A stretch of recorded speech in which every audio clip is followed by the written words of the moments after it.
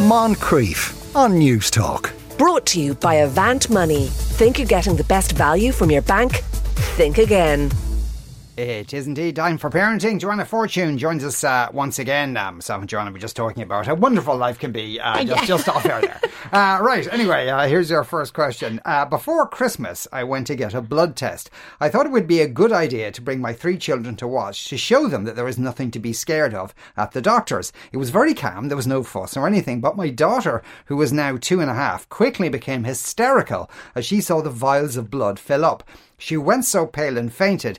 Ever since, she has become very preoccupied and worked up at the mention of injections or doctors. Recently, my 4-year-old son had to have an X-ray. My daughter came to that appointment too and got so worked up she fainted in my arms and then got sick a few times. I held her and soothed her, and after a short while of getting sick, she came around and even started walking around and exploring. We're very lucky and thankfully didn't have much cause for doctors, but I feel this is something that we need to help my daughter deal with. We have a toy doctor set that we often play with. She often pretends to give me or her brothers or her dolls injections with no bother at all. She also watches the Daniel the Tiger show, which talks about going to the doctor and how to think of happy things if you get nervous. I try to repeat this, but I wonder if there's something else I can be doing to take this worry away from my daughter. I feel so bad that I brought her to the doctor that day now. I think it was just too overwhelming for her little mind. Oh my goodness, big reactions for little one, yeah.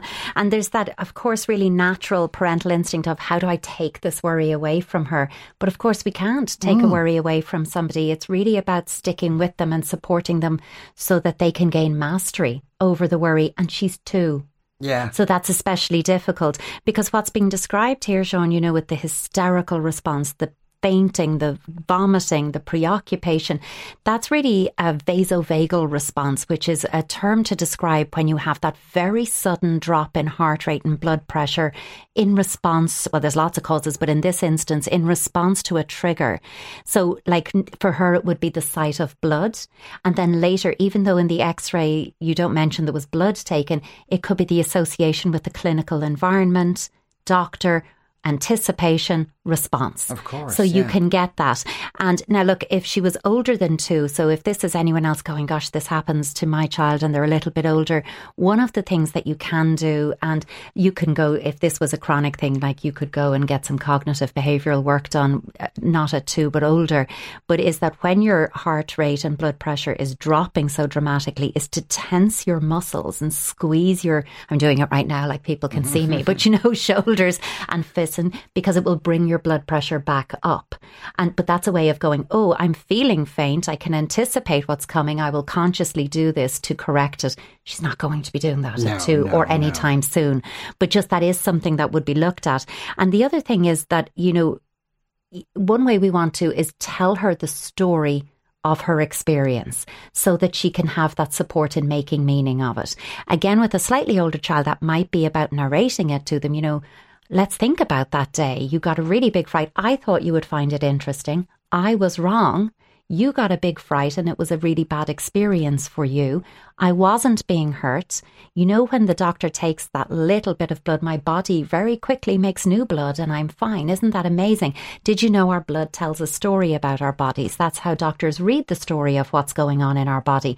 And you can make it interesting. But at 2, again, that's too many words, too many concepts, too abstract. Yeah. Instead, you're going to tell the story through play.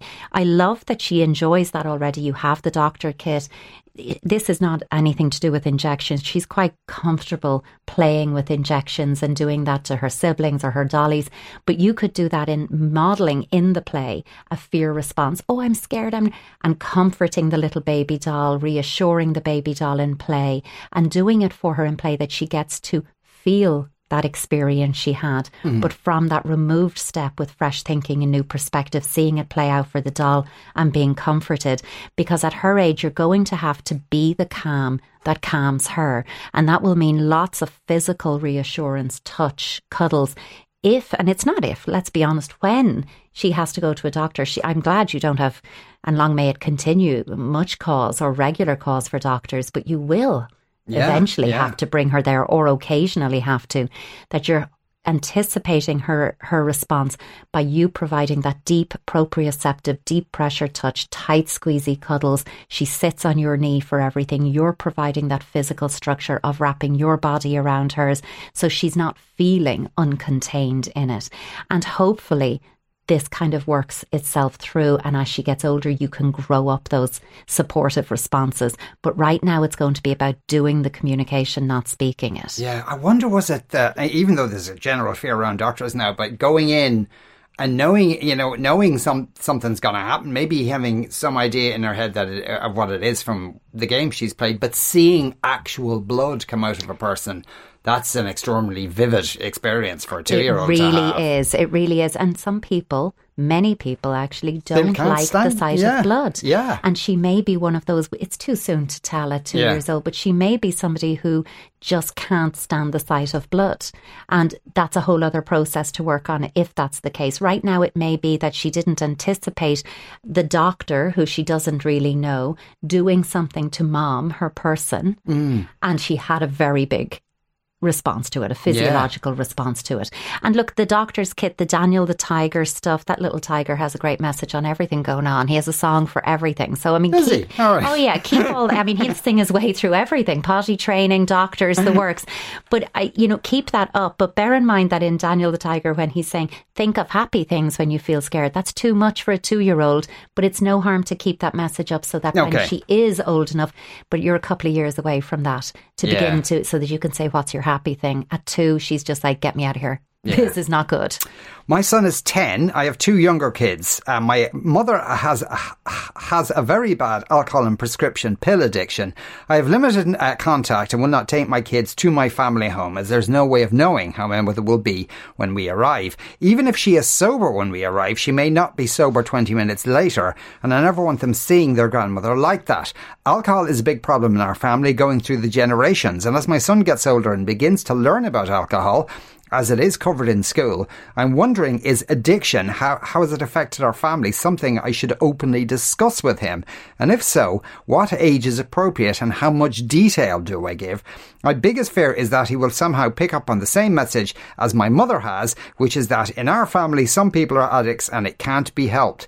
She will often say things like, I can't help it, I'm an alcoholic. I don't even know if this is something I should discuss with my kids at all. Am I better off to leave it and never bring it up? No. Because it's going to come up. Absolutely, it is. And I just, we have to start with thinking about how stressful it must have been to be the child of that mother.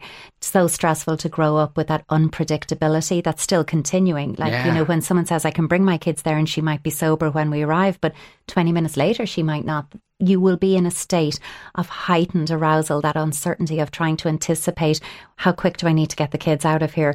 That's not an enjoyable visit. You're going to be filled with unavoidable anxiety.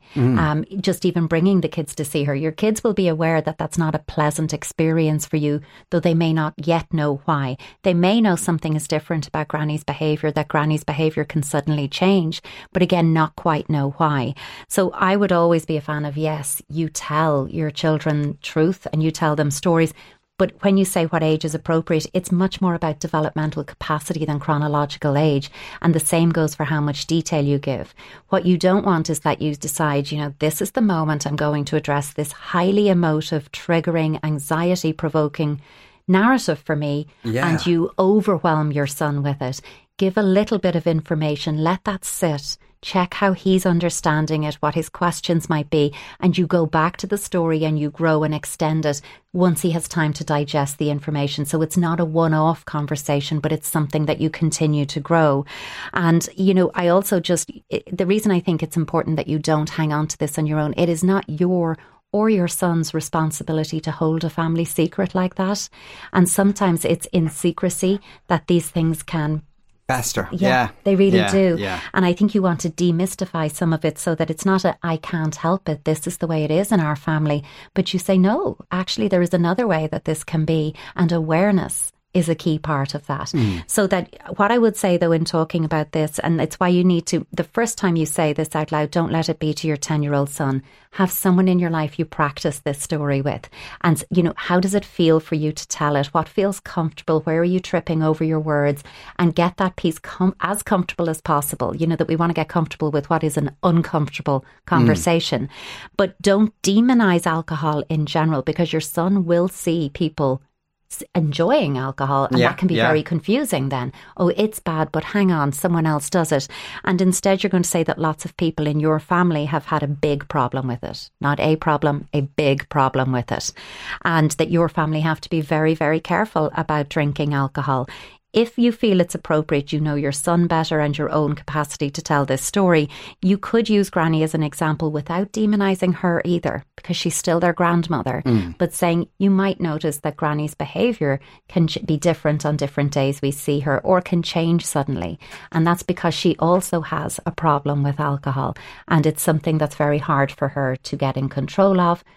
Grow the story with him. He is only 10. I'm not suggesting you sit down and give him everything in one sitting. In fact, quite the opposite. Don't give him everything in one sitting. And in terms of, and I'm inferring here, but perhaps the damage done on Mammy by Granny because of this terrible disease, should she go into that at all?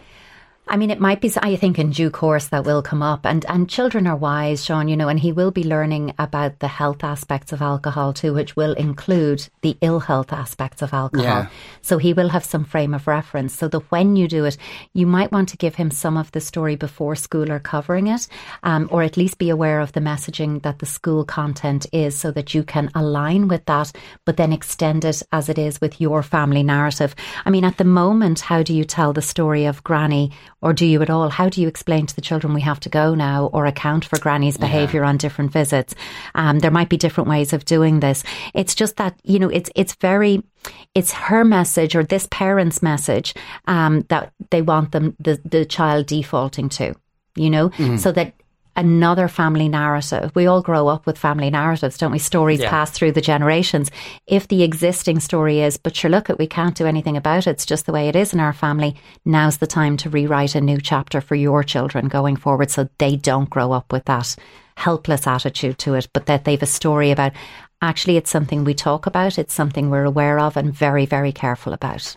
Okay, one last question in the few minutes we have left. My 7-year-old can't get his cousins and siblings right in his head. He can't seem to understand the various connections. He mixes up who people are the whole time. One day his brother's day is a cousin, the next day his cousin can be his sister. Is this the thing that happens? When he started school, he couldn't understand how his teacher wasn't an aunt or some way related. He would ask so many questions and ultimately end up in the wrong conclusion. I tried explaining that his teacher was a person who helps you learn and play. Maybe he needs to have associations in certain ways that I can't understand it myself. Any thoughts? I mean, it's hard. I mean, has anyone here ever tried to work out who the child of your second cousin is directly to you, or their child? You know, like, it's hard. It is, you know, family formation, family lineage is complex, and he's young and he's letting you know clearly, this is hard for me, okay? So that means I need a bit of help with it. I would be playful with it. Draw out, get a big poster card, lots of photos, Pritt stick, your scissors, draw out a huge family tree, and even with colour coding, stick people on it. You know, one yellow for cousins, blue for siblings, pink for aunties. Plan it all out like that, and then have a second piece where you do a circle. You can use whatever language you want, but perhaps saying this is your safety network. These are important adults in your life who are not related to us. That's why they're not on the family tree. So they belong in the circle, not the tree. And you're helping him, but in a very visual way. And just stick that up, laminate it if you're very proud of your work, by the way. But otherwise, just stick it up somewhere where he can constantly refer when he's getting a little bit jumbled about brothers, cousins, others. Just say, oh, find that person on the tree. What colour? Oh, that must mean they're a cousin. And he will learn it. And you know what? Maybe it is about connection, Sean. Maybe that there's a cousin he feels very close to in a sibling type of connection. It doesn't really matter. But it's like kids, you know, kids routinely would be in school and call the teacher mammy or daddy, Absolutely. You know, because it's all kind of almost a little community they're existing within. You're taking care of me, you're invested in me, you're very important to me, so I'm slotting you into very important language for me. And that's often what happens. Absolutely. Joanna, thanks a million as ever. Thank you. Joanna Fortune there. You are listening to the Moncrief Show on News Talk. We're going to take a break after that. What is normal? Moncrief. Brought to you by Avant Money. Think you're getting the best value from your bank? Think again. Weekdays at 2 p.m. on News Talk.